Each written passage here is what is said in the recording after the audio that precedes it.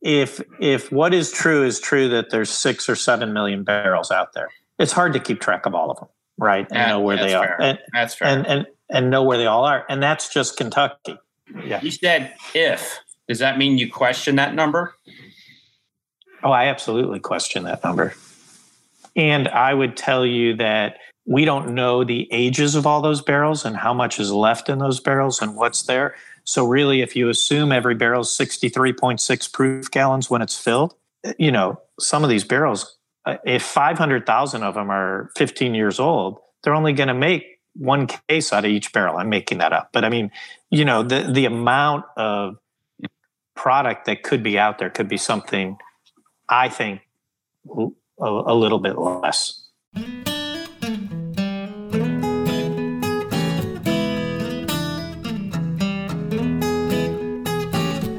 Hey, everybody. Welcome to 2019. Yes, this is our first podcast of the new year, and we have got a lot of great subjects and a lot of great guests to cover in this new year as well. I hope you had a fantastic New Year's Eve.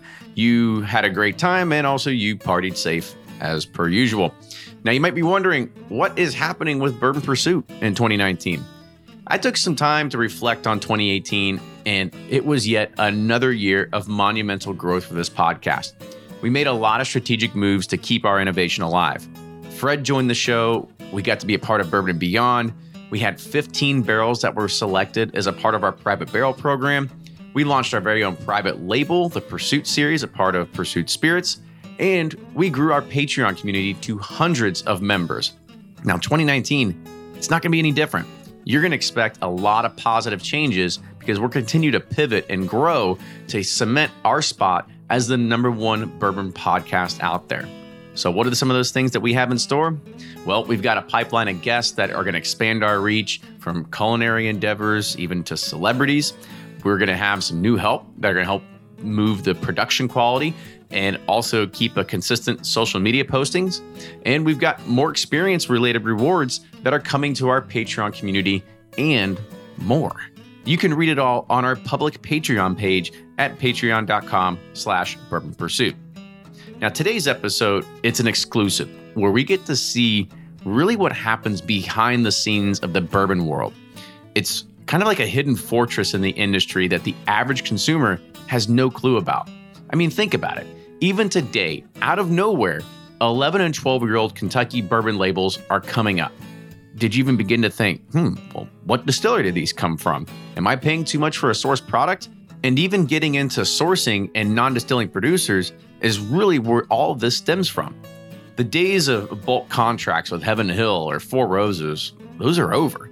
And many of those supply lines are being cut off. So people like our guest today are going to play a pivotal role in the years to come to be that middle person behind these deals. Now, Jeff at Brindiamo Group tells us some of those dirty secrets in the barrel sourcing world and how he has established relationships with distilleries, small and large, to kind of create this connected web of barrel transportation across the world to get people access to any spirit they desire. He's helped brands like Kentucky Owl, the Bardstown Bourbon Company, Barrel Bourbon, and more. This is one episode that you can't miss. Now, you probably just heard me say that and think, oh my gosh, this is like way too technical. I don't even really know the basics at this point. Well, guess what? If you need to get back down to basics and sort of level up that knowledge, go to bourbonpursuit.com, hover over episodes, and go to our 101 section where you can get schooled on all the basics, such as what is the definition of bourbon, how is bourbon made, and everything that you need to be able to start knowing all the basic level knowledge. Now, with that, enjoy this week's episode. You get to hear Fred Minnick with Above the Char.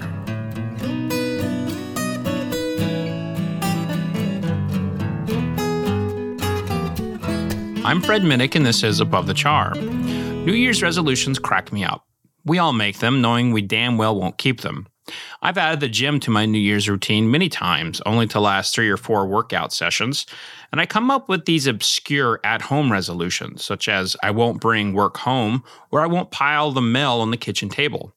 After my credit card junk mail took over 2 plate settings, I realized I needed to make new resolutions, to give up resolutions. I just completely stopped doing New Year's resolutions because I was better at avoiding them than fulfilling the promise to myself, which is really weird because I'm extremely goal-oriented. I haven't done a New Year's resolution in some time, but I tried one this year. I need to give up my TV bourbon. Yeah, one of my guilty pleasures. After the kids are in bed, I pour a healthy dram, kick my legs up, and watch Justified reruns on Amazon Prime. Before I know it, one dram turned into 2, which became 3, and suddenly I'm 600 calories in, and they're going straight to my hips. See, I'm a fatty. In fact, you could call me a fatty McFat. And I've actually been losing weight, so I'm kind of encouraged to continue doing so. I've lost 15 pounds in the past couple months because, I've cut out carbs and I'm working out a little bit. But I've plateaued out because of what I believe is my TV bourbon. Those wonderfully sweet caramel-laden pours just so perfectly go with Raylan Givens bashing in Win Duffy's face with a pistol. And the second one is just right for Art giving Raylan an ass chewing. And the third, well, it's the one that goes with just about everything. Yeah, this resolution was so hard, I didn't even last a day. So maybe I need to give up something else. Perhaps vodka bashing? No, I have too much fun with that. As I look into who I am and what I spend too much time doing that I do not enjoy, it became clear that Facebook was the next idea for the New Year's resolution. And when I think about it, I get a little depressed because Facebook is so awesome and so brutally awful. It's a lot like real life, with drama unfolding, fights breaking out, and people loving one another.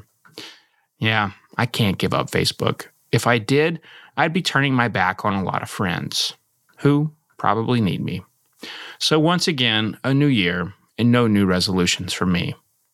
Happy 2019. And that's this week's Above the Char. Share your New Year's resolution with me on Twitter or Instagram at Fred Minnick. That's at Fred Minnick. Until next week, cheers. Do you ever pour yourself a bourbon, swirl it around, and then start struggling to come up with tasting notes? And perhaps you're also looking for a good Father's Day gift idea. Well, you can now solve both with a kit from Knows Your Bourbon. And unlike other nosing kits on the market, Knows Your Bourbon kits feature real ingredients for the most authentic aromas. You can smell real Tahitian vanilla bean instead of some synthetic aroma that's just made from chemicals. So head on over to knowsyourbourbon.com and enter code BP10 for 10% off your order. And they're off for another Give 270 2020 Unicorn Raffle. Your $20 ticket gives you not one, but 2 chances to win from our lineup of 20 Woodford Reserve treasures, including the grand prize, the rarest unicorn yet, the Woodford Reserve Kentucky Derby 150 Baccarat Edition. Only 150 bottles were made and is just like the one the Derby winning owner receives. Quit horsing around and get your $20 tickets now at give270.org. Charitable Gaming License ORG 0002703. From their bar to yours, Chad and Sarah of the popular YouTube channel It's Bourbon Night bring you their favorite at-home old-fashioned mix with the new Elemental Elixirs Golden Hour Syrup. It's a custom-made syrup with notes of bold black tea, warm spices, and orange zest. All you need is your favorite whiskey and ice. No bitters needed. One bottle makes 16 drinks, so that's only $1 a cocktail before you add your own whiskey. They can also be enjoyed in other cocktails or spirits, mocktails, coffee, tea, and anything you can think of. It's crafted locally in Lexington, Kentucky, and you can get your bottle now at whiskeyambitions.com. Ed Bly and Rising Tide Spirits are back again with a new release of Old Stubborn Bourbon. And this release of Old Stubborn is a premium hand marriage of 10, 11, and 12-year cask strength, barely filtered pot still bourbon. It comes in at a staggering 123.8 proof, and the flavoring grain for this one, which the last one was wheated, but this time it's now rye. Rich, sweet, and bold with a long finish that's sure to be another eye-opener. You can order online at Sealbox or thebourbonconcierge.com, and you can even purchase in person at Revival Vintage Spirits, and even now with very few select stores in Kentucky. You can get it now while you can, but be sure to do it because it's not going to last long.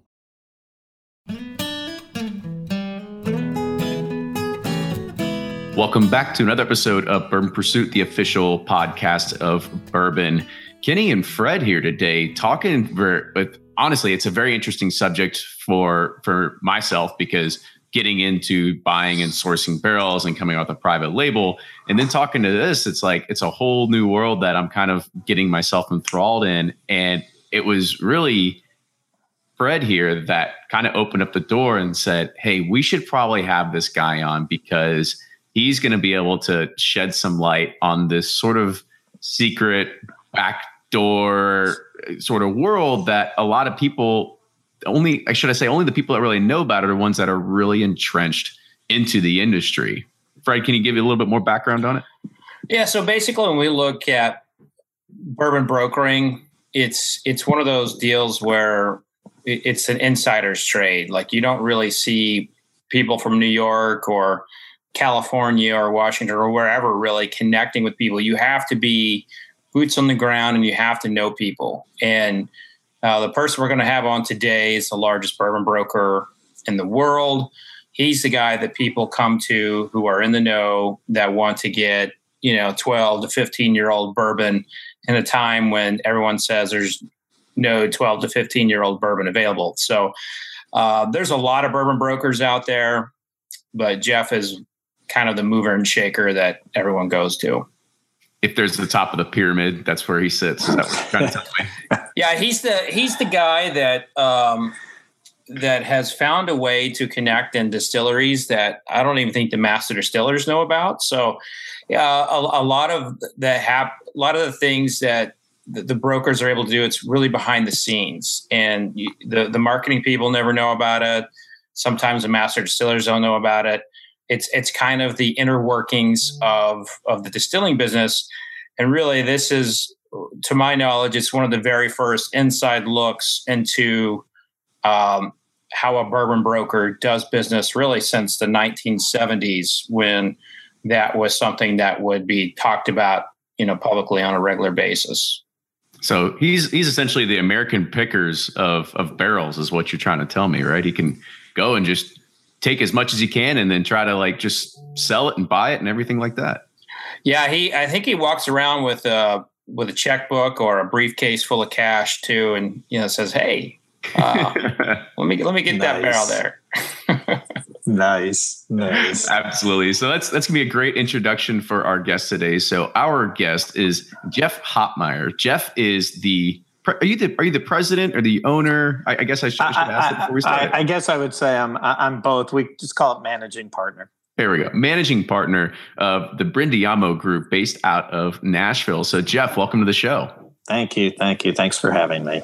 So I want you to go ahead, kind of give us a little bit of a history here on how you cut your teeth in the industry, really how you got into this, and was it bourbon from the beginning, or kind of how it led you to bourbon as well? So I really cut my teeth in the 2000s. I had this dream to start a highly infused vodka company, and started up my own brand, hired some people from Seagram's back in the day, and exhibited at WSWA, and got introduced to Baron Eric Rothschild of Chateau Lafite, and ended up taking our vodka company public in London, doing a joint venture with Suntory, buying a winery, selling the whole company, and then really started a strategic consulting company, more to do mergers and acquisitions and help with strategy, in the beverage space, and ended up doing my first transaction in the space. You guys may know Collier McKeel, which was Mike's operation here in Tennessee, and ended up selling that property. And somebody asked me, "Hey, could you find some bourbon for me?" And ended up doing this sourcing hunt, and really built a pretty big business doing exactly what Fred is saying, and kind of knowing where some of the barrels are, and being trusted and delivering on our word, and have created a unique position for ourselves. And so talk a little bit more about what your current operation, the Brindiamo Group, and what you do, because I know it's just not all sourcing. You also help orchestrate some investments, some takeovers, stuff like that? It's kind of like a stool with four legs on it. One portion of that is mergers and acquisitions, and it's not just in the spirit space. We have a winery where right now we're selling in Oregon, so there's a mergers and acquisitions piece of the business. There's a helping companies match up with financing, not necessarily bank financing, but strategic investors that may be able to give them the capital they need to move forward.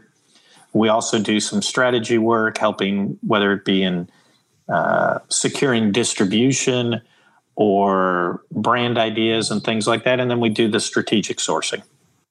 So kind of talk about the evolution of sourcing, of what it used to be to kind of what it is today. I'm assuming it's gotten a little bit harder to find some of these barrels, or have you just been able to shake enough hands along the way that you can shake a few free? Well, I can't just tell you all the secrets because then everybody will do it. But I think that as the popularity of brown goods, has really ticked up, it's really created an opportunity for people that focus on relationships first and go in and just create a great relationship with these distilleries and the people at the distilleries, so that if there is an opportunity where somebody is right-sizing their inventory, that we're the first call that they make. That's really Jeff, what it's about. Jeff, I got to tell you, the minute you started talking about vodka, I noticed something about your position in your room. You're in front of one of your guitars, and you got little red devil horns coming out. I know, isn't that great? I go up or down. I can go like that. So I better not slouch, is what you're saying. Yeah. So that may get memed later on. You never know. But oh well, so be it. So when we look at the consumer populace is not very. They don't understand that. A lot of people don't understand this side. It's a mystery, and it's a mystery to people even inside the industry. And I understand you want to guard some secrets. I get that, but how the hell do you get 12 and 14-year-old bourbon right now when the demand for that product has never been higher? I mean, seriously, what are you doing? I think that it's about the relationships that we have, the confidentiality that we keep, and the price we pay. I mean, that's. So you're paying a premium. You're paying a premium. There's no doubt that I think we reward sellers of the product with a pretty high premium. Do you feel like they're profiting better when you're buying than, let's say, if they were to dump it into a batch or create a new brand around it? Do you feel like that you are able to help their bottom line a little better than, say, if they were to enter it in their portfolio? I think it depends on what the ultimate goal is, Fred, because I think that you can, if you're looking to sell a brand, you can get a higher multiple down the road based on that brand's volume being up. So if they pour it into the brand with the intent of selling it for 20x down the road, that's going to be a better value to them than selling it to me so that I can then resell it. But I think what we're able to do is affect the sale and transfer over, $1 or $15 million tomorrow and make it happen. And so for people that are, so you can do a transaction tomorrow for $15 million. We could do a transaction of pretty much any size we needed. Yes. Okay. And what are you then selling those barrels at? Well, it depends on the market. I mean, give us a range of like what you're, kind of how you sell them to. Let's say that, Kenny and I want to create a brand called Old Ascot or something. What are you going to sell them to us at?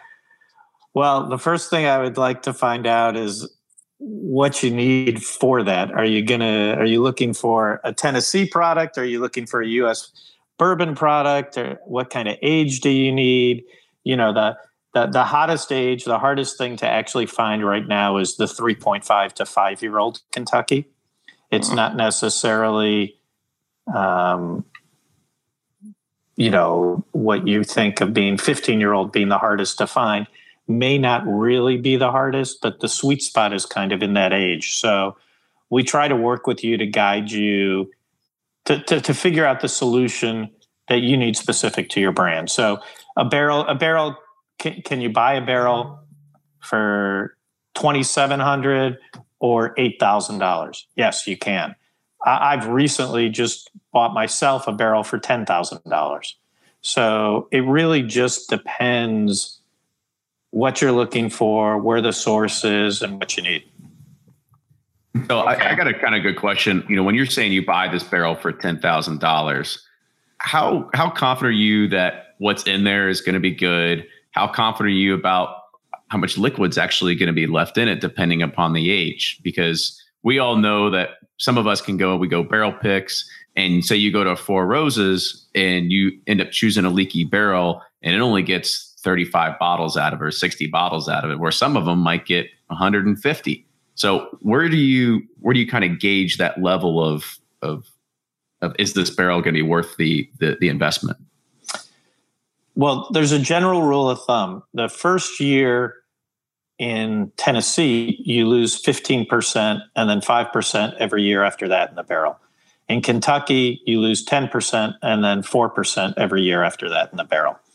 Again, it depends on where you are in the rickhouse and things like that, but those are the general rules of thumb. So we apply that to anything we do. But you are buying the barrels as is, where is. So the risk is really transferred to you, and you will get empty barrels. You will get barrels that leak.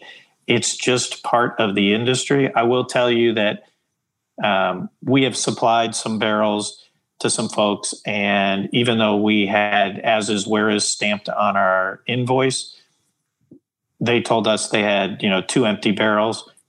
We gave them 2 new barrels. So we try to do all the things that are right from a karma standpoint, because in the end, that's all that we have. So if somebody really ends up buying barrels from us and they feel jilted, we'll replace it with something that we have to accommodate it.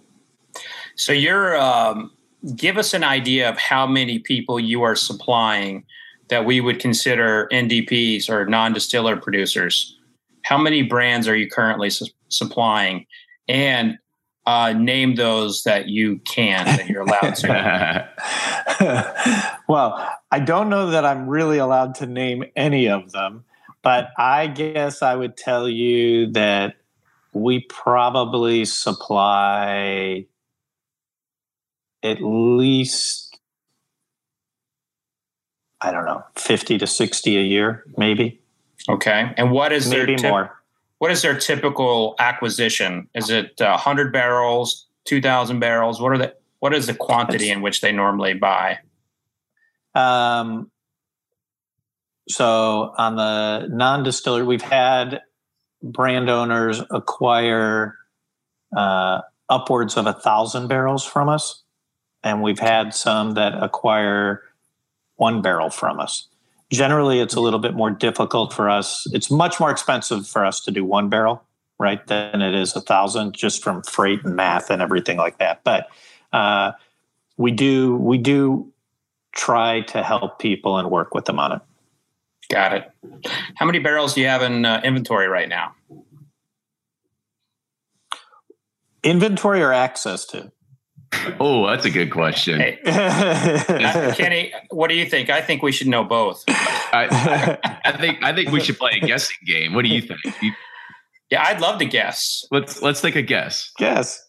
All right. I'm going to guess in inventory you have 12,000. In access you have 35,000. All right. Kenny? I'll think in inventory. I'm going to say less than that. I'm going to say he's got 5,000 to 7,000 inventory. Access, I'm gonna go over. I'm gonna say he's got 40 to 50,000. Okay, so I guess I would tell you that any given day in inventory, we have between 5,000 and 10,000 barrels. Okay. Right. So we're both right. Is that how? So somewhere in that. A lot of those are younger barrels, though, right? So they could be, 4 years on down, right?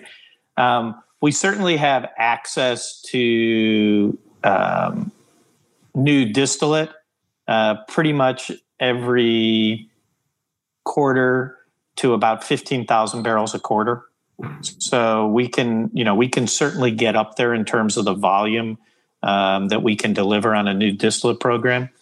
On the super aged, which I know is what Fred's thinking about, generally 1,000 to 5,000. I might be able to pull down. Wow. So, you said a pretty interesting thing there that I kind of caught, is that you're doing a lot of stuff for new distillate program. Now, I kind of want to see, is this twofold? Is it one that you're buying for yourself at a very small cost in hopes that you can age it and sell it for a premium later on? Or are there customers that are saying, hey, I just want to get my hands on some Kentucky or Indiana or whatever kind of product, and then I'll wait and age it myself, but I just want you to run that transaction for me? So we do both. So some of them are barrels that we buy for ourselves and hold. We've actually determined 4 or 5 different mash bills that we like to run that are harder to find, like a wheated mash bill, 100% rye, things like that. So we run those for ourselves and hold them and hope that we can sell them down the road as they age. And then we also run programs for other groups that do it as an investment strategy, right? And they are able to buy the barrels today and hold them and sit on it and hope that in 3 or 4 years, there'll be an opportunity for them to make the kind of margins that the industry makes today. So we do that as well. And then we also, because we've got access to distillery time and production time, as you guys know, it's very tight out there, especially in Kentucky, to find that. So people will come to us with new projects and things like that need some time, maybe a custom mash bill or something like that, and we will give them some of our time on the distillery side. What's the level of risk that's being introduced here? Because when I think about it, if all of a sudden I hit a small lottery, not like a Powerball, let's say a small lottery, and all of a sudden I've got $2 million and I want to invest $750,000 in buying some barrels, and I'm going to buy new make stuff, and I just have to hope that in a few years it's actually good, because a lot of the stuff that people are getting, they could be from other distilleries that just have excess capacity, but these are ones that might not have proven track records yet. So what's the level of risk that's being introduced there? So as Brindiama, we typically work with 2 or 3 distinct distilleries that have proven time and time again that they can produce for us at the level that we need to be at. We do all kinds of DNA mapping on the product. We do GC testing, all kinds of things. So we're highly confident that they are producing for us what is expected. So I don't anticipate any issues with ours. I think there are certainly distilleries out there, and we've all seen it, where the quality down the road may not be what you thought it was. And we just don't do business with a lot of those folks. We've had, honestly, we've been offered what we thought was 5-year-old bourbon, which was really doctored rum. We knew something was wrong with the lot codes because we hadn't seen codes like that before. So we started to question it. The paperwork all looked right. Still didn't feel right. So we sent it in for some mapping, and it came back as rum. Who was it? Who sent that to you? I can't tell you. Did you turn them into the federal authorities? It was an overseas source. So we bring tankers and things over from overseas as well, because a lot of American bourbon and whiskey is shipped overseas, and they do bottling over there. They have excess, and a lot of it may come back to the U.S. And this just happened to be not the right thing. But what I did do is put out a notice to many of the large distillery operators around town and said, hey, this is out there floating around, be careful. And I also, put a notice out there to other brokers in the business so that they knew what we discovered. So you bring up a really interesting, point that really has been going on since the late 1800s, in which people have been trying to say something was bourbon and it wasn't bourbon. Do you think anything like that has ever entered the market in the modern time? Absolutely. So you think right now we have some of these non-distiller producers who are buying from, let's say, less than authoritative brokers such as yourself. They may actually be bottling blackstrap molasses that's colored and called bourbon? Well, I'm never going to say that that's what they're doing because I don't know firsthand, but I can tell you that the product that came into myself fooled some major master distillers. So I think that the realities are that in today's world, you can do a lot with flavoring, and you can do a lot to fake things. So I think people just have to know that the people that they're working with are reputable and trust them and that they've delivered. I mean, but I do believe there's probably some product somewhere out there that certainly doesn't pass the test. Now, Kenny, this is, while I knew about some of the stuff, this is even this is still a very eye-opening. Jeff, can you give us perhaps a percentage of what you think may be out there would be fake bourbon?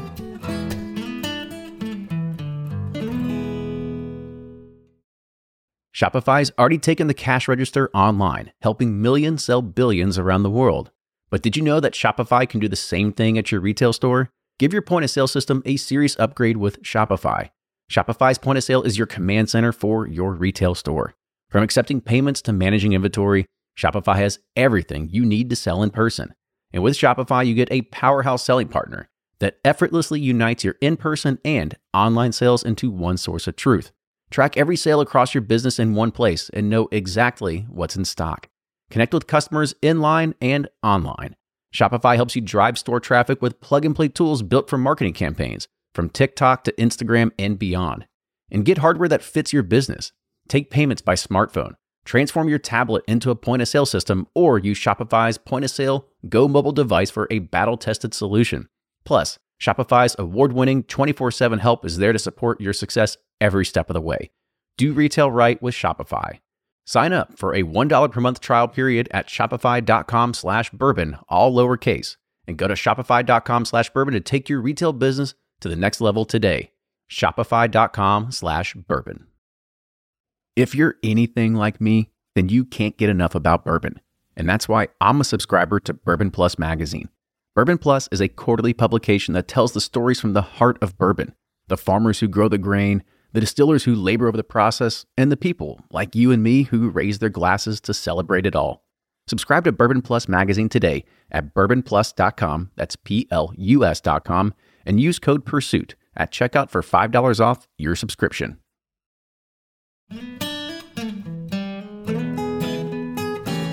Jeff, can you give us perhaps a percentage of what you think may be out there would be fake bourbon? I really couldn't give you an exact number. I mean, this incident we had with the rum was the first time in, 6 years or 7 years of brokering that it's ever come up. Okay. But it was a full tanker of product. So that product ended up somewhere. I have no idea where, right? or what marketplace. It could have been sold to, I don't know, Europe, China. It could be anywhere. I really don't know. But again, I think it's few and far between. And I think when you're using and knowing where the barrels are stamped from and being able to track the lot codes, and you're using people that know that this specific lot code is parked in this specific rick house, and I can look up the location codes and I know it's there. We have a much better degree of confidence than when you're bringing stuff over in tankers or totes, because those have been dumped, right? So it creates another layer of complexity in paperwork and things to do. Yeah, I think one question I want to tag onto that as well is what's the amount of stuff that is actually going overseas and then actually being brought back? Because I know that's just it's extra stuff that you can pull into inventory, but how often is that really happening? Or are you looking to just source here domestically? 98% we source domestically, right? What may come back over is few and far between when it's available. It's kind of hit or miss, right? So it's not something that happens all the time. It's just you get lucky bites at the apple, and you tend to take them if you can. Do you think that we should have like the consumer should know when something is being reclaimed from overseas? It feels like there's in our circles that a lot of people would like to know that this is something that was reclaimed. And I know there's not a law or anything that kind of says you have to do that. But what's your opinion there, Jeff? Do you feel like the bottler should be disclosing some of that? Well, there is paperwork that follows the load as it comes back into the United States that really has the original DSP producer information on it. So the paperwork is done, I believe, on the federal side and the tracking and moving through with the product. It's more of a marketing issue, I guess, than it is a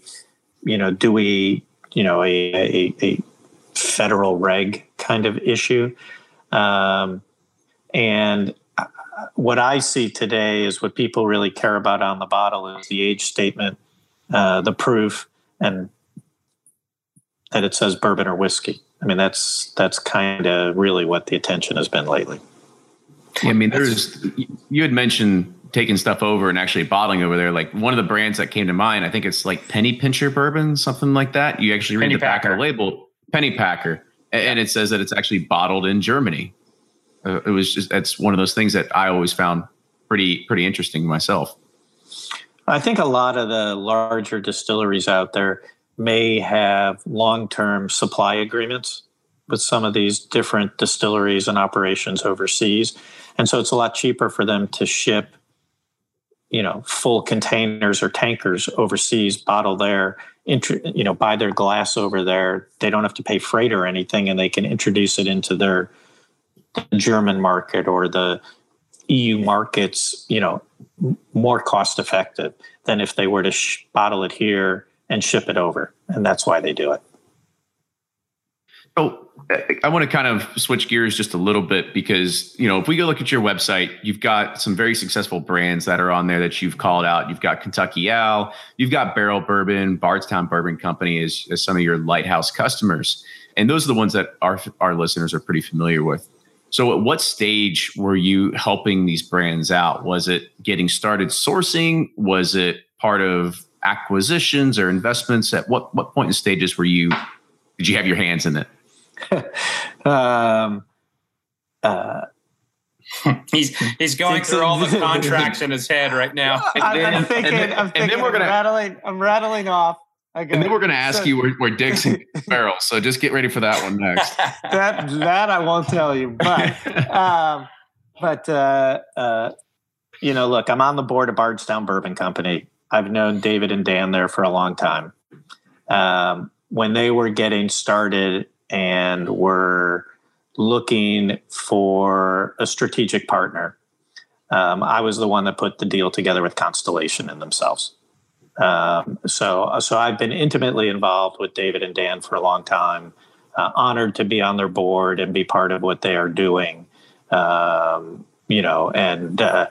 have certainly assisted them in some of the collaboration series that are coming out and introducing them to some of the people I know in the industry, so that they could, get access to some of those people pretty quickly. But the guys at BBC, they crush it on their own. They don't need me. It's just fun to be able to be part of it and see where they're going. In terms of Kentucky Owl, I was certainly intimately involved in the buy and the sell on when Dixon sold that brand to Stoli. And so I've known Dixon and those guys for a long time. Actually, I was introduced to Dixon by David and Dan. So, and I probably talked to Dixon as often as Fred probably talks to him, pretty often. And I also was intimately involved I was the one who put the real estate deal together for Kentucky Owl Park.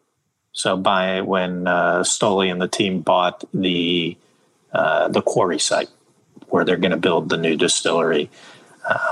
So I was certainly involved in that. And, I'm on the board of Stoli and Amber as well. So intimately involved on that side of the business. And with Joe and the guys at Barrel, again, as everybody knows, a lot of these brands need strategic resources, growth capital, and things like that. And I've certainly helped Joe and advised him and his team in certain things that they may have needed, and made introductions to them as well. And after this airs, you're probably going to have like 500 people, contacting you like, hey, I've got my grandpappy's recipe in my basement and I'm ready to start a new whiskey.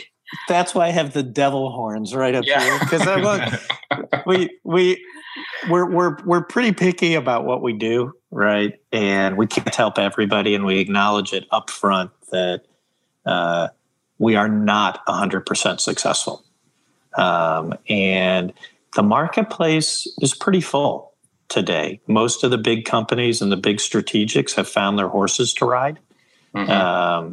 Have found their pieces to back. There will be things out there that will come to the market that garner great interest. But,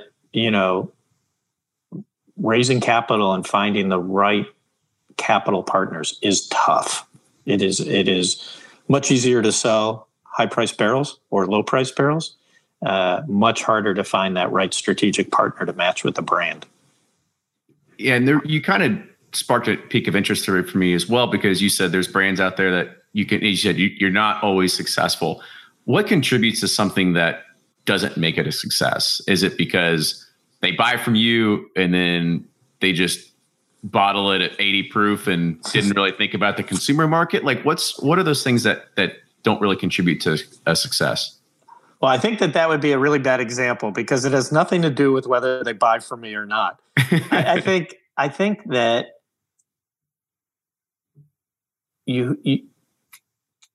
I think you have to have a real long-term financial view of the marketplace. And you can't sit there and say, I'm going to sell this brand for $250 million.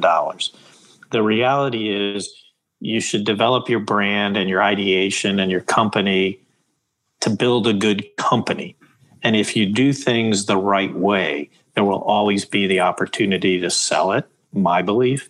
And so I think what happens is a lot of people try to create brands and introduce them into the marketplace at what I would say ineffective retail prices. And those prices don't allow them to make money. So they have to continually go back out to the marketplace and raise money and raise money and raise money. And that's just a failed strategy in my belief. It's just hard because you then have to focus on raising money, not building your brand. And that just doesn't work. So price is one aspect. Like if I was to take the Jeff Hopmeyer playbook here, what are some of the other things that kind of contribute to your long-term view of where this market is going? Well, look, I think that in this marketplace, you have to create a halo brand. That's the key to this. And I think halos are above $129 a bottle. So I think you have to be able to really create something that's unique. It's got to be in a beautiful package. It's got to be able to say, hey, look, I'm an expert in this field. I know what I'm doing. And you have to get people behind that, almost like a tipping point method, before you look at introducing things at other levels. That's kind of, my belief. And I think it's hard. I think it's hard to make money between the $30 and $45 retail price, because you've got competition out there that we all know about that, has been doing this for a long time and become much more efficient. So I just try to advise people, look, stay above $50 a bottle. Yeah, I think, because to me, I think, and let's take the rest of the consumer market out there. A lot of people look at the brands that come from, basically the big boys that are out there, the Four Roses, the Heaven Hills, the Makers, the Jim Beams, and they have pretty consistently good products at that $30 to $50 mark. And, and you're saying create something that's $130 from the consumer market, at least to go out there and buy bottles once a month. Maybe that seems like it could be a little steep, but you kind of seem to think the opposite of it. Well, look, look at that bottle of Barrel Bourbon right behind you. Right. Mm-hmm. I think that today's consumer values good product, great packaging. They value the story. They value the connection to the master distiller or the brand owner. So I think to the extent that you can build that into whatever you're doing is where you really create great value in the marketplace. You just have to have something unique. Yeah. Let me ask about I was recently talking to a distiller who was very glad that Heaven Hill got rid of the 6-year-old bottle to bond. And it was very difficult for us as consumers because that was one of our go-tos. It was like a secret. And of course, when Heaven Hill's Henry McKenna started going bonkers, it sold at $30 a bottle. I've talked to distillers who hate these great bottles that are priced under $40, and because they feel like it brings the market down. And you're talking about like a successful strategy is being above $50. I mean, but at some point we have to think about, the consumer, the guy who's kind of brought the gals brought the bourbon to the dance, if you will, who's cut their teeth on bourbon when they were 22, 15, 20 years ago. And they were buying, $9 to $20 bourbons that were stellar. Now we're seeing that go away a little bit. I mean, Jeff, are you concerned at all that, this strategy may price out a lot of those tried and true bourbon consumers? I don't see it happening. I don't see the drop off in the data that I look at. There may be data out there that doesn't support it, but when I talk to all these people who are making these brands or these distilleries, and they all want to sell, right? Everybody's talking about how do they do the High West deal, or how do they do the everybody wants the High West deal. The High West deal, right? The Casamigos deal. Everybody wants it. So what I'm saying is, look, I think that the way you do that and the way you get there is by focusing on these higher margin, higher retail type opportunities. So it doesn't really bother me. Jack is always going to be out there, right? It's always going to be out there. Jim Beam is always going to be out there. There are going to be things out there, but I think the marketplace is ripe for luxury goods. for these high price points. I think, it's kind of the LVMH strategy, right? It's the Moet Hennessy kind of strategy. There are people, doesn't matter about the tariffs or anybody. You go to the LVMH store, it's still packed out with people buying purses. So I think that strategy works. And I think as the marketplace matures and continues to age up, people will have a little bit more disposable income and they will move up to these quality high-end goods. New players may start lower, but as it ages, they will age too. And I think it's just the nature of what it is. When something trades hands a few times till it actually reaches the end consumer, it's going to be a more expensive product just because of the nature of what it is. The distiller that manufactures got to make their margin before it goes to you. You got to make your margin before it goes to somebody else, and maybe that margin before they actually hit the distributor, so on and so forth, until it actually hits the retail marketplace. Versus somebody that just owns the stills, puts out their own product, and kind of removes a few layers there. So, does that contribute a lot to the higher prices that you see as well?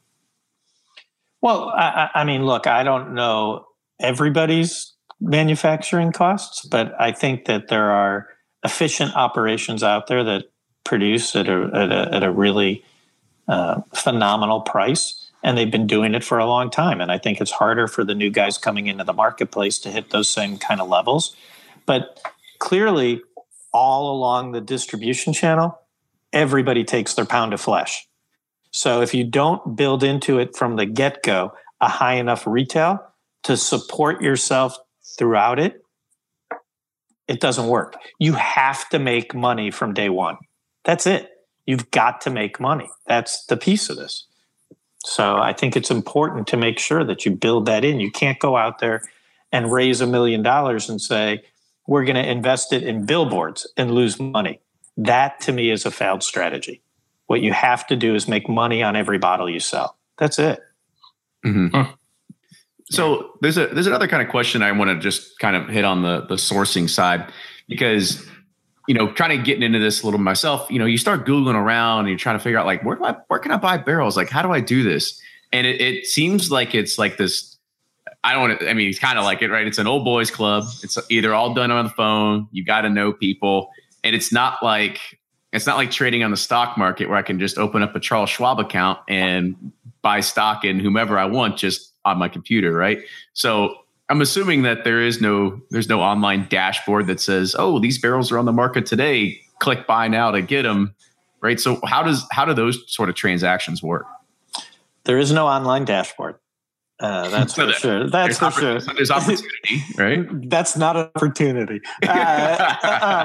But look, the people that are out there that do the barrel trading, and honestly, I would tell you there's 4 or 5 of us that really do most of it. You're partners with half of them. We certainly have some good relationships.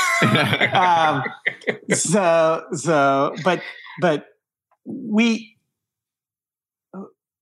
even though we're competitors, we all work with each other. So if somebody needs this, they'll call me or shoot me an email, and I may supply it, or vice versa. So there's no, while we all probably have Excel sheets that are dashboards, right? And I can tell you, I've got one, and every day it tells me exactly the age of the barrels and the locations, so we certainly have that kind of dashboard, but things just come in and out every single day, right? Yesterday somebody called me and said they had some barrels to sell. I made one phone call and sold all 400 in a snap, right? The inventory just turns so fast that, that's kind of the way it works. So there's no bullpen of you like holding these scratch sheets of paper saying like, I'll buy it 400. I'll buy it 400. There's not that. That does not exist. I don't even think that still exists in the stock market. Just for show. Yeah. You've been watching Wall Street too many times. I shorted oranges this year, right? That's right. If you got the orange report from Trading Places. Yeah. Right? Wasn't that what it was? Yeah. Frozen concentrate. There is that just doesn't exist. Interestingly, I tried to put up on a marking whiteboard in my office all this stuff at one time. And it just doesn't work. It's just easier to keep it in your head. And I think that's what most of us do. So let's look at what happened at the 1792 Barton Distillery. Like the warehouse collapsed. I had always assumed that a lot of that was partially owned by you or other brokers. What happens in a scenario like that where there's a force majeure moment? Does the distiller work with you to get you additional barrels, or are you just caught flat-footed and just lose? It depends. Depends on the relationship and your contract. All of our barrels are insured generally through Lloyd's of London. So if us as an owner is doing our right job, we're taking our insurance up every year for the real value of the barrel, so that if something like that happens, we'll get the cash back. We may not be able to get the barrel back. So it's the owner. It's really the onus is on us to make sure that we're insuring the barrels for those kinds of things. I do believe, from what I heard, it didn't affect me, but from what I heard, any of those barrels that were lost, they were replaced by the distiller. Wow. So now I'd like to, I know you won't confirm where you're getting things, but I kind of would like to get a feel from you of like who is not selling their whiskey on the open market. Is there, because we hear, I have had master distillers tell me that they've never done it. And then I find out, there's 6 tankers of their stuff being, is on the times these master distillers don't even know what's going on. But is there a Kentucky distillery that will not sell? Ooh, playing a little stump the chump here. I'm running through I'm clicking through the distilleries in my mind. I can cite them if you'd like. I have the DSP list. It's okay. Is there a distillery that wouldn't sell? I would tell you, I would believe that most of the distilleries would sell. It depends on price. Okay.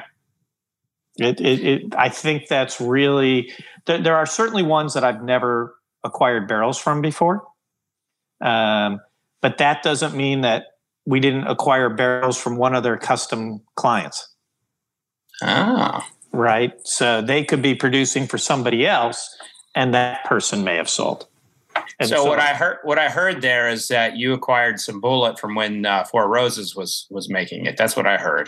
Kenny, is that what you heard? Yeah, he's got some source bullet sitting around. I can neither confirm nor deny those kinds of comments. We just ask you to send us your offer and email. Very nice. Well, that's real cool. So, Fred, if there's any other last questions, if not, we'll wrap it up. What's another state? We know about Tennessee, we know about Indiana, but what's a state that has got a lot of whiskey on the open market right now outside of those 3 states? Outside of those 3 states. So I would say we bring in a fair degree of Canadian rye. Okay. We bring in terms of U.S. bourbon suppliers, I would tell you Texas, Virginia, Wyoming would be would be probably the larger sources of U.S. bourbon. Are a lot of people really looking and targeting themselves to say, I want to create a Texas bourbon here in Illinois or something like that? It's not to create a Texas bourbon in Illinois. It's, can I acquire bourbon or whiskey in Texas cheaper than I can acquire it somewhere else, so that I can get to my retail price points. So if you can buy product in Virginia for $10 a proof gallon less than you can from Tennessee, that could make a real significant difference in your margin. So you can buy that in the totes or in barrels, ship it to Strong Spirits or anywhere else, and bottle it on site there and just be called a U.S. bourbon. High West, right, is really a U.S. was a blender of barrels, and certainly a U.S. bourbon buying around doing that kind of project. Yeah, that's pretty cool. Yeah, so I think that'll probably wrap it up for this one. I think this is a very interesting. I think we could probably do another episode about this in the future, and absolutely, we'll brainstorm and come up with some real great questions, stumpers. Yeah, Jeff may block us after this, so when he starts, his inbox gets inundated with a "Hey, I want to start a bourbon." It's okay. We respond to every email. So that is true, and you're very good on text as well. So yeah, we respond to everything. We just may not give you the answer you want. Well, if you'd like to, you can go ahead and give your cell phone number out to 10,000 plus people if you'd like. Cell phone won't be given out. I'm just messing with you. but outside of that, people should be able to Google us and figure out how to get us. There you go. So make sure you read more about Jeff and the Brindiamo Group at brindiamogroup.com. So you can probably get in contact with them through there. And, I want to say, first off, thanks for coming on. This was a really cool subject to kind of get a little bit of a peek behind the kimono of what happens, behind these brands that do a lot of sourcing and blending and figure out how do they bring their products to the market. I think it's a very interesting take on it all. Fred? Well, I appreciate it. Happy to do another segment whenever you want. Jeff, I want to tell you, I really appreciate it. I know this was not a lot of people would turn this down. So thank you so much for letting us an inside look into what it's like to be a bourbon broker. I appreciate it. Thanks, Fred. You bet. Thanks, guys. Probably not a job for the week of heart, right? You probably gotta take a lot of on the way. High risk, high reward. There you go. So that's the way it works. It's like roulette. Put it on 23 and surround it and hope for the best. That's what you got to do. That's what you got to do. So as I said, make sure you go check out Jeff's website, brindiamogroup.com. Make sure you follow Bourbon Pursuit on Instagram, Facebook, and Twitter. Also, make sure you follow Fred Minnick on Instagram and Facebook and Twitter as well. And if you have any show suggestions, things you'd like to see, send us an email, team@bourbonpursuit.com. And of course, if you like what you hear, you want to hear more great stuff like this. And we've actually had a few people on that were in the chat and watching this. We had about 8 live viewers on from Patreon subscribers. So if you want to see these happen in real time, help support the show, be a part of our community, patreon.com, patreon.com/Bourbon Pursuit. With that, Jeff, Fred, thanks again for joining, and we'll see everybody next week. Cheers. Thanks, guys. Cheers.